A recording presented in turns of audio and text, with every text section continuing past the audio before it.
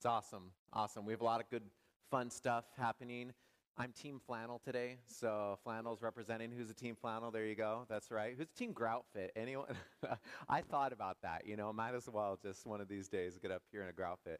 Comfy. That's what I'm talking about. Okay, if I haven't had the chance to meet you, my name is Michael, and I work at Blackhawk. I'm on the CAM team, and as you can read, we're continuing our series that we've been going through called This is the Gospel.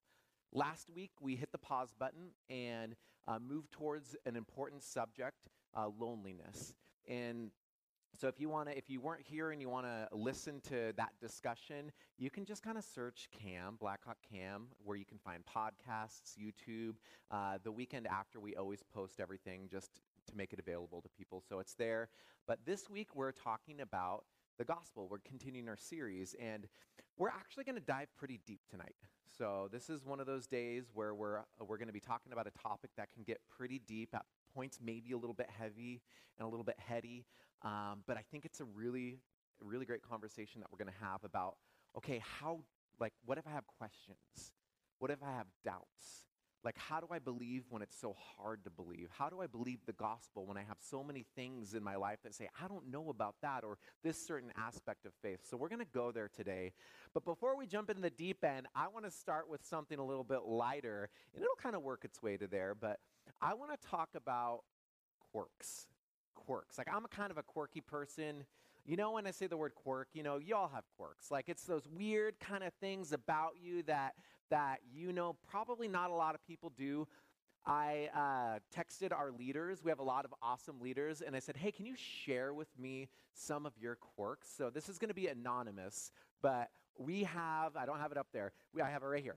We have some quirks that our leaders have. These are people sitting next to you. So just know that, okay? One leader said, I do not use drive-thrus. If I can order inside, I will just not get food. Oh, sorry, if I cannot order inside, I will just not get food, even if that means skipping a meal. It's pretty bold, fun quirk. Next one, I love going to get ice cream in the winter, even in the tundra winters that we have here. Okay, respect. Next one, I always turn the radio volume in my car to 10 every time I park or stop the car, no matter how soft or loud it gets while driving. That's respect. Okay, I always turn it all the way down. But 10 is a great number. Next one, I set my car clock 4 minutes fast, just because. Fast and the Furious, people. There you go. Next one, I don't like milk in my cereal. Okay, there you go. Next one, I sneeze every time I eat breakfast. That might be a medical condition. I don't know. Maybe you have allergies. Who knows? Okay, the next one, we have two more. These are good, though. Sometimes I eat too many carrots that the bottom of my feet turn orange. What? Oh my gosh, that's so... Okay, this is the last quirk, leader quirk. I like to crack people's toes. There's a lot to unpack there. There's a lot. I'm not going to unpack that. I'm going to let my toes be my toes, and no one's going to crack them. Okay, so I wanted to talk about quirks because they're funny. You all have them. You all have them. You're thinking about your quirks right now. But I wanted to talk about it because I have a quirk, okay? So this is my quirk, and it has to do with a sandwich. Fun fact, this is from Melio's, and it's called The Godfather, and I chose it because I call Todd, our tech guy, Todd Father. Thank you, Todd Father, for all the tech stuff that you do. He wants to kill me right now. Okay, so this is my quirk. This is an honest quirk of mine. Okay, this happened, I think, the first time I ate a sandwich. I'm not going to eat it here because it's dry and it'll take forever before I can talk again. But my quirk is I will get a sandwich, and when it's cut in half, I will just eat the first half, right? I'm like, oh my gosh, I love sandwiches. I'm eating this. This is so great. And then without even knowing it, I start to pick apart my sandwich. I pick it apart. I had a sandwich with a leader last week. It was a chicken sandwich. We were talking halfway through. He's like, Michael, why are you picking your sandwich apart? I'm like, oh, it's my quirk. I start to pick it apart. I'm like, I want to eat this tomato just by itself. It's so weird. I'm like, cheese. I love cheese. I want to eat this cheese by itself. It's the weirdest thing. I never know that I'm doing it, but it's my quirk. I eat one sandwich, one half whole, and then I just I pull it apart. The other one, it's weird. It's a weird thing that I do. I don't know why I do it, but I'll probably do it until the day I die. But here's the deal, and this is true. So I was thinking about the topic today, and I was thinking about what we're going to talk about today, and I thought, okay, this is kind of a lot like my quirk. Because we're talking about deconstruction. We're talking about deconstruction, and deconstruction is a word that has become pretty popular nowadays, especially with Christians in the West. And deconstruction is taking apart. You're dismantling something that's whole, you're taking apart.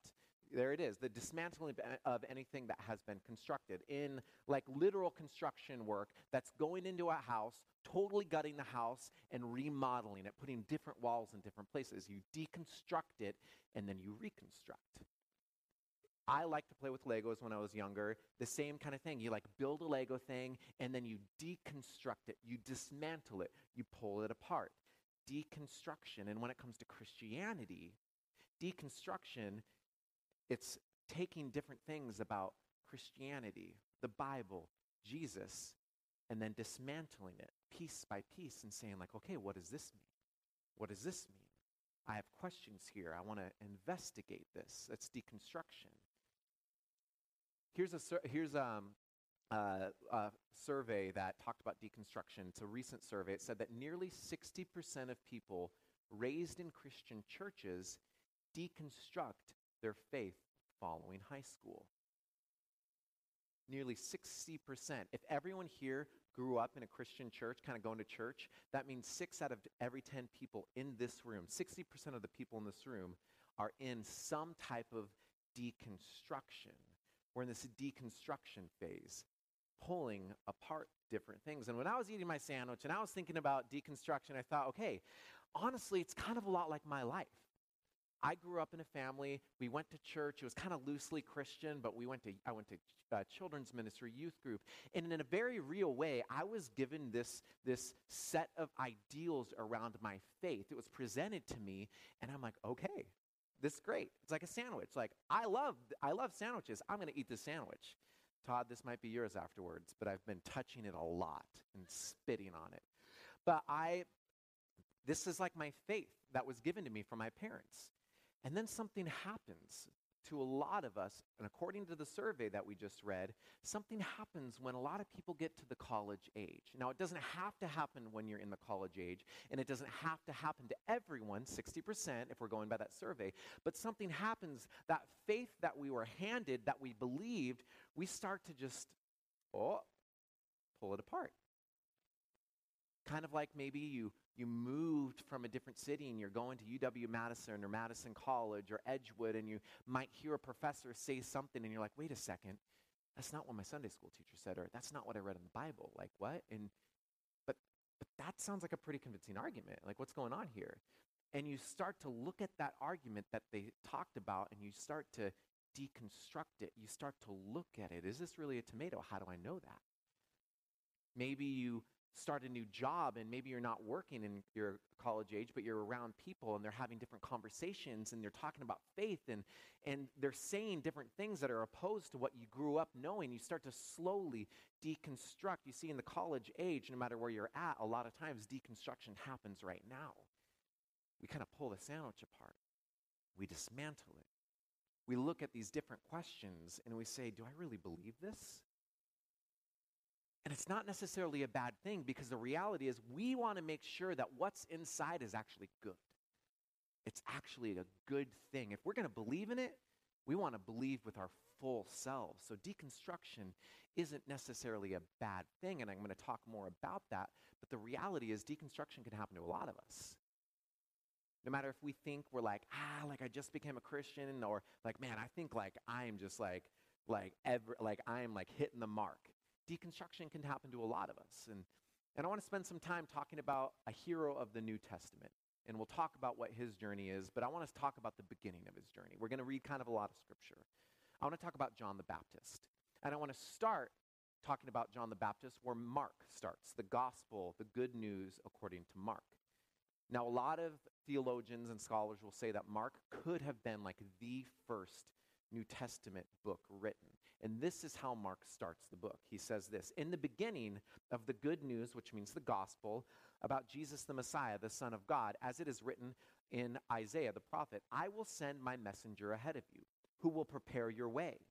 A voice of one calling in the wilderness, prepare the way for the Lord, make straight paths for him. So hundreds of years before John the Baptist was born, the prophet Isaiah is prophesying and saying, there's just going to be this dude, he's going to be super holy, and he's going to make the way for Jesus, the Son of God, the Messiah. Like, okay, before this guy even breathed, like, he's a holy guy. Like, there's a lot of stuff going for him. Mark goes on. And so John the Baptist appeared in the wilderness, preaching a baptism of repentance for the forgiveness of sins. The whole Judean countryside and all the people of Jerusalem went out to him, confessing their sins. They were baptized by him in the Jordan River. John wore clothing made of camel's hair with a leather belt around his waist, and he ate locusts and wild honey. And this was his message: after me comes the one more powerful than I, the straps of whose sandals I am not worthy to stoop down and untie. I baptize you with water, but he will baptize you with the Holy Spirit. It's a pretty big guy right there, John the Baptist, okay? So he would literally teach about forgiveness and repentance and baptism. Hundreds and thousands, like the whole countryside would listen to him. Like, are you kidding me? I mean, he was like the top like influencer when it came to the good news of God. He was the top influencer. People would come and hear his message. And not only that, like, the dude wore camel's hair. I don't know what that really means, but it doesn't sound comfortable because camel's hair looks pretty scratchy. But he wore camel's hair. He ate locusts and wild honey. Have you heard of bread, John? Just have a loaf of bread. Have a sandwich. But no, he was like sold out for God. So Mark is painting this picture of this guy who's sold out for God. And then he continues. He says, at the time Jesus came from Nazareth in Galilee and was baptized, Jesus came from Nazareth in Galilee and was baptized by John in the Jordan. Just as Jesus was coming out of the water, he saw heaven being torn open and the Spirit descending on him like a dove. And a voice came from heaven, you are my Son, whom I love. With you I am well pleased. Okay. Man, right here, it says that John baptizes Jesus. Like what? John literally baptizes God.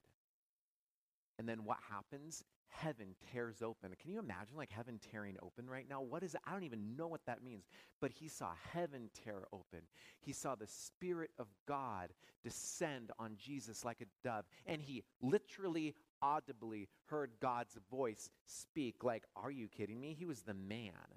Like if John was living today, everyone would want to go to John's church, right? Like, Cam, no, we're going to John's church. We're going to listen to John's podcast. We're going to follow John's YouTube channel. We're going to follow John because John is the man.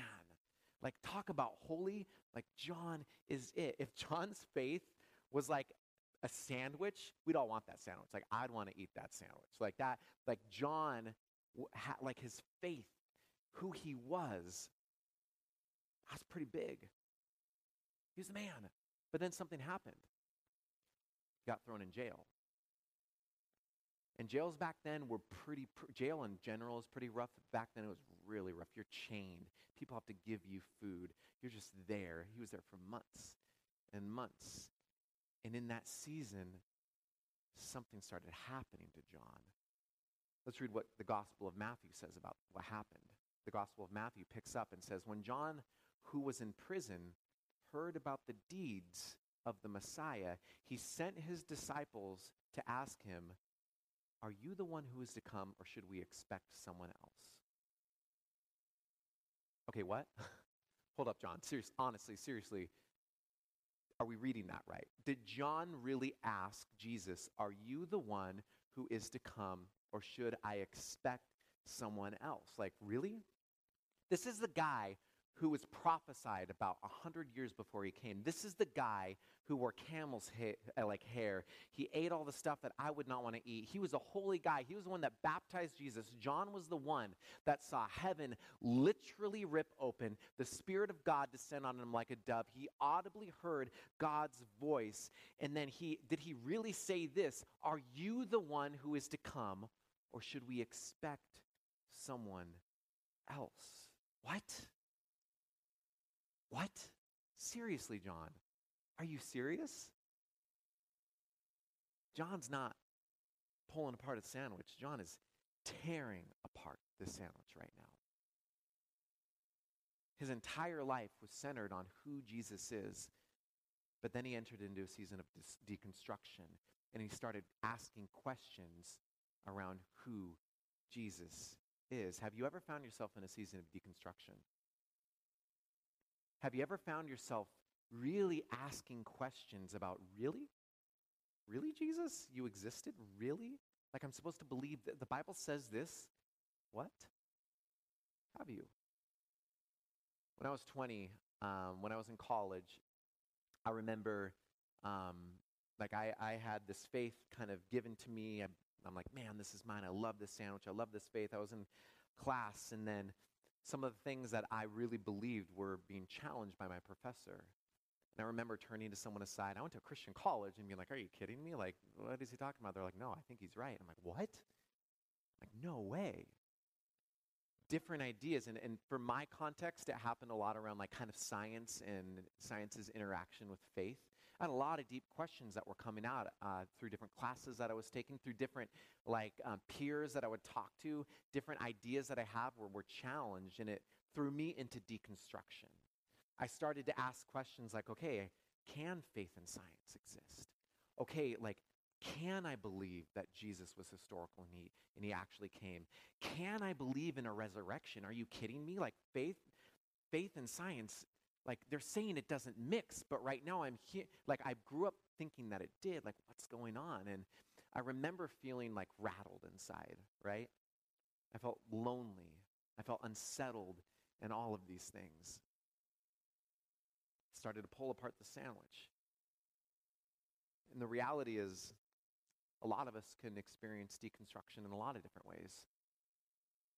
Maybe it's around different issues of faith and their relationship with science, but it can be a lot of different things. One of the top ones, if God is a loving God, why is there so much suffering? Or Jesus makes some pretty exclusive claims. He says, I am the way, I am the truth, I am the life. No one comes to the Father except through me. What about other religions, Jesus? Like, what? Are you serious? Those are pretty exclusive. And deconstruction can happen in a lot of different ways. It can happen kind of in these ideological ways, but it can also happen in experiential ways. Like, man, Jesus, I've been praying and praying and praying, but I still feel like you're not answering. What's going on? Or I've been navigating loneliness and anxiety and depression and asking for help. I know you're capable, but you're not. What does that mean? Deconstruction can come in a lot of different forms. And I want to just say that if you're there in any way, if something that I'm saying, you're like, yep, that's me. Or there's ways that I'm kind of I'm pulling apart the sandwich in different ways. I just want to pause and say, hey, you're not alone. You're not alone in your questions. You're not alone in any of this. A lot of leaders here, they have been through deconstruction in different ways. I have been through it in all the ways that I just talked about. I've been there. There's areas that I'm still deconstructing in my faith. And I'm a pastor. Like, we all can go through it. Because the truth is, you're not alone in deconstruction, even though deconstruction can make you feel alone. I want to say that again. You're not alone in deconstruction, even though deconstruction can make you feel alone. And I actually want to say that deconstruction can be a really good thing. It means that you're taking your faith seriously. You're asking questions because you want to make sure that the sandwich is good. What you believe is legitimate. Now, I don't know if you've heard of the faith scale before. Probably if you've gone to Blackhawk, you might have heard the faith scale. Here's the faith scale. I want to talk about the faith scale for a second. And I want to camp here for a little bit. And this is kind of like the heady part because this is kind of like a really helpful tool for me. So the faith scale, I'll use this right here. The faith scale, this is about having faith in Jesus, okay? So 0%, like none of us are at 0% and none of us are at 100% on the faith scale. 0% means that like Jesus never existed, like I don't believe in Jesus, he's not God. There's 0% chance. Like, I mean, come on. Like no one can prove that. Like there's literally no one can prove that. Like that's 0%. And 100% means that you've actually physically seen Jesus. Like Thomas in the Bible, he was the doubting guy. He's like, I'll believe it when I see it. And then Jesus is like, here I am. And he touched Jesus. He's like, okay, I believe you're God. That's 100%. Until we can touch Jesus, we are not at 100%. That's the faith scale. So we lie between 99% and 1% typically. And that scale is known as doubt. We're in doubt right there. All of us are in doubt because we're not at 0 and we're not at 100%. Now, 50% is kind of like the deal breaker. Like if you're at 49%, and what I mean by this is reason also. Reason is what helps us move back and forth on the scale. Using reason, if I'm like, okay, I hear a lot of arguments about who Jesus is, I'm at a 49%. Not like more than, or like less of me believes in Jesus, so not really there. But once you kick to like 51%, you're investigating, you're asking questions, you're grabbing hold of different reason. You're like, more of me than not believes. Okay, what does it look like to follow Jesus? And now if you've made the decision to follow Jesus, most of us are probably maybe like 70%, 80%. I kind of oscillate between 70% and 85%. You know, you can't be super sure, but like I've done a lot of research, like I've kind of like studied a lot. And the remaining, let's say 15%, that's what's called the faith gap. The faith gap. Hebrews 11:1 says this, now faith is confidence in what we hope for and assurance about what we do not see. That's the faith gap right there. We can go back to the faith scale. Now faith, that gap, the Bible also says a little bit after that you cannot, like it's impossible to please God without faith. God is saying faith is a good thing. That faith gap is reason gone courageous. I don't have everything to fully tangibly know, but I'm going to make my reason go courageous. Like that's the faith gap. Faith is essential. Now let's talk about deconstruction. Okay, so that's faith in Jesus. Let's say that you're at like a 60% on a certain topic with faith and its intersection with science. But then you go to a classroom or you talk to a friend or something like in your own research kind of challenges something that you believe and you dip to a 20%, right? Reason goes back a little bit. That's deconstruction. Deconstruction unchecked can be dangerous because deconstruction unchecked can lead to death. It can lead to disbelief. But when you find yourself in deconstruction, we have an invitation to move towards reconstruction. We can reconstruct what we believe. We can reconstruct the sandwich, and often we end up in a place that was stronger than before. Here's an example. Deconstruction paired with reconstruction. It can be healthy. When I first became a Christian, someone gave me a Bible. I opened the Bible, I read it. I had literally no clue what the book was, but I knew it was kind of holy. It talked about God and Jesus. Old Testament, what does that mean? New Testament, I don't know. I would flip through pages. I remember someone saying Psalm 23 is good. I looked at it. Here's what I read, Psalm 23. It said, the Lord is my shepherd, I lack nothing. He makes me lie down in green pastures. He leads me beside quiet waters. He refreshes my soul. And then it goes on, you prepare a table before me in the presence of my enemies. You anoint my head with oil, my cup overflows. What? I don't know about you when you first started reading scripture. When I was younger, I'm like, okay, so I don't want to eat a sandwich in front of people who hate me, and I don't want any oil on my head. That's weird. Like I had some legitimate questions. My thought of the Bible, I'm like, okay, I think the Bible, 70% agree that it's like the word of God and I can understand it. It went down to a 20%. I found myself in deconstruction because I didn't want no oil on my head and I didn't know what it meant. So then I started talking with people. I joined a Friday morning Bible study when I was in high school, and I would talk about these questions and would just really go back and forth with different friends and leaders. And I learned a lot in these questions. I learned that this is actually poetry. And not poetry like we know poetry, but ancient Hebrew poetry. And then I learned that 1/3 of the Bible is ancient Hebrew poetry. I was approaching the Bible as you need to be informational, historical, rational, but the Bible was written to go deeper than that in different parts. It wanted to get at deeper truths that you can only get at through something beautiful like poetry. I was reconstructed to know that the Bible is not just informational, but it's beautiful.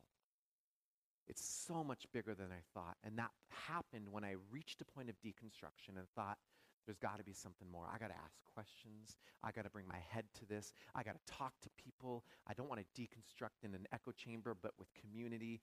And I learned. And then I was at a stronger place than I was before. Deconstruction can be a really, really healthy thing when it's paired with reconstruction.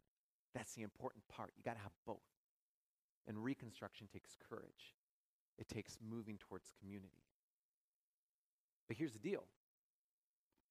Often when I find myself deconstructing, if I'm honest with myself, I can think, what does God think about this? Right? I'm pulling apart my faith sandwich. I'm like asking different questions. Does Jesus really want me to do this? I'm kind of putting him on trial in a way, right? Have you ever felt like that before? When maybe you never ask these questions or you're open to other people, but you have these questions and you're like, what does God think? Does he think less of me if I'm honest with these things, these doubts that I have?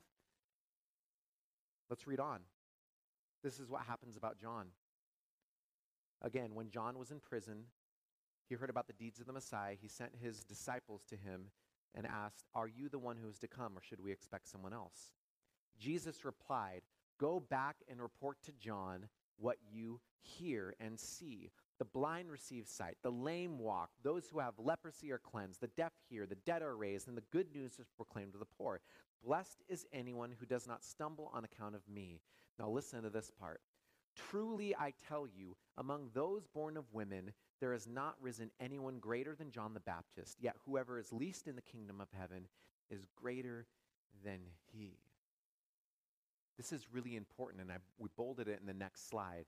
What's Jesus' response to John's deconstruction? His questions about who Jesus is? Truly I tell you, among those born of women, there has not risen anyone greater than John the Baptist. What? Are you kidding me? He's questioning who you are, Jesus. He's at the brink of not believing, and he's like, he is a great man. What? Here's the deal. Jesus is truth. He's the way, he's the truth, and he's the life. Truth wants to be found. Truth doesn't want to hide. Jesus invites questions about him because when people really want to know the true him, he'll answer every question. He'll meet you there. And John was at a place where he's like, man, I've been deconstructing. I've been in this prison cell. I've been in this season. I've been around these people. Like I knew that you were who you said you were, but now I'm questioning everything. Jesus, who are you? What does Jesus do?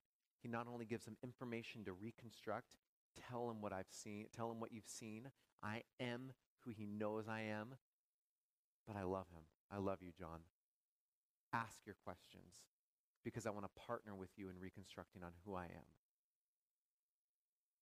That's big. Jesus didn't love John less. Jesus didn't think less of John, but he embraced him.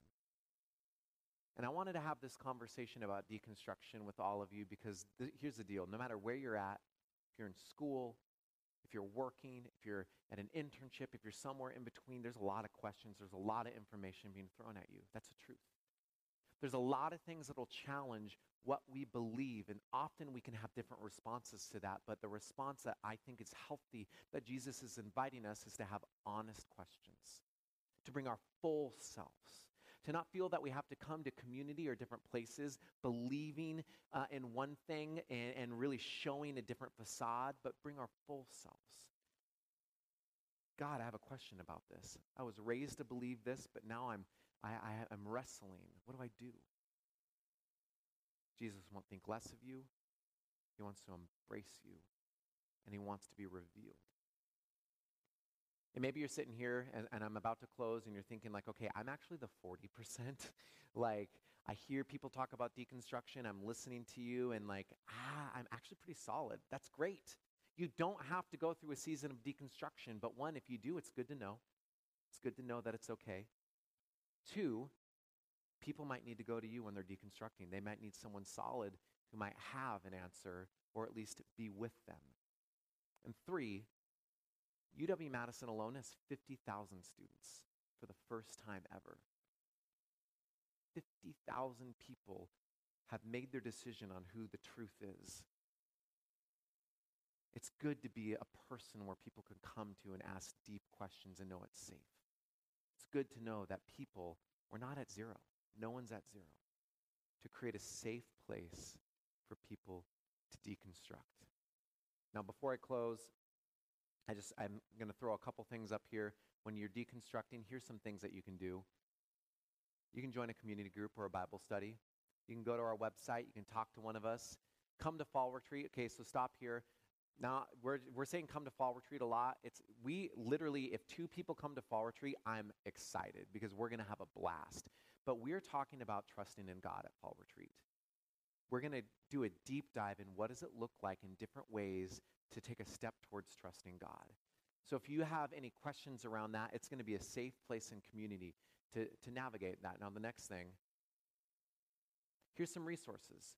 For me, BioLogos is huge. That's a bunch of scientists, doctors, philosophers, top of their field, talking about the intersection with different things that might seem hostile, but really isn't in faith. So I go to BioLogos all the time. Our old senior pastor, Chris Dolson's on the board. BioLogos is like the faith and science place to go for a Christian for questions. Courses at Blackhawk, we have so many different courses that do a deep dive into so many different like big topics that you might be wrestling with, that I find myself wrestling with. Blackhawk Church, we're doing a sermon series on this exact thing, deconstruction and reconstruction, in January. So whether you're here or not, you can find it on podcast. But a lot of the things that I listed out are different sermons, topics that we're going to be going through. And the Bible Project. One of our old teaching pastors at Blackhawk, Tim Mackey, he created the Bible Project, and that does a deep dive in a lot of different biblical context things that can help us grow in our faith. So basically, I just want to be real with you. It can be hard. We can have a lot of questions. We can wrestle with a lot of things. That's good when we pair it with a posture of reconstruction and know that you don't have to reconstruct or deconstruct alone. That there are people in this community that care about you and want to point you towards Jesus, who is the way, is the truth, and is the life. So let's pray. So Jesus,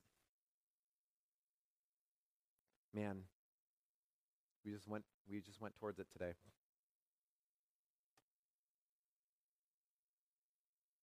I know that in my walk with you, I'll find myself asking different questions. I'll find myself saying, like, are you really who you say you are, Jesus? Or how can I believe this? And I remember when I heard for the first time that it's okay to ask questions, that Jesus won't leave me, that he's with me, and that it's good. It means I'm taking my faith seriously. I felt freedom. I felt freedom to not be ashamed or embarrassed to know you more, God. So I just pray that no matter where we're at, when we're talking about the gospel and how do we know it can be true, that we know that in any area of our life, that we can bring our full selves. And at the times where we might have questions, that's okay. And if we find ourselves not asking questions, that's okay. But we want to be a community that is honest and real with these things, because we really want to know you, God. So be with us wherever we're at, and it's your name we pray. Amen.